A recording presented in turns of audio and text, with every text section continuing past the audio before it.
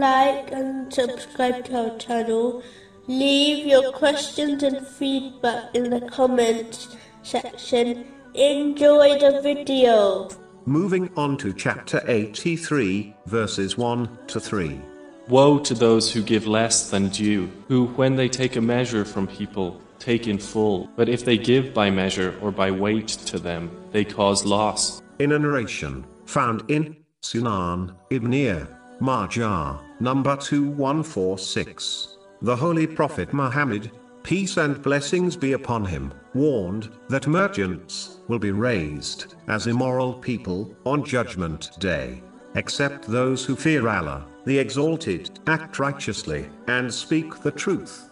This narration applies to all those who take part in business transactions. It is extremely important to fear Allah, the Exalted, by fulfilling His commands and refraining from His prohibitions. This includes treating others kindly, according to the teachings of Islam. In respect to business dealings, a Muslim should be honest in their speech, by disclosing all the details of the transaction to all who are involved. A narration found in Sahih Bukhari, number 2079, warns that when Muslims hide things in financial transactions, such as defects in the good being sold, it will lead to loss. In blessings, acting righteously includes not striving to con others by making them pay more excessively for goods. A Muslim should simply treat others how they desire to be treated, meaning, with full disclosure, the same way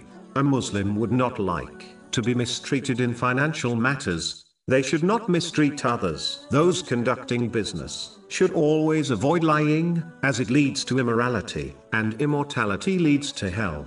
A person will keep telling and acting on lies until they are recorded as a great liar by Allah, the Exalted. This has been warned in a narration found in Jami' Tirmizi, number 1971.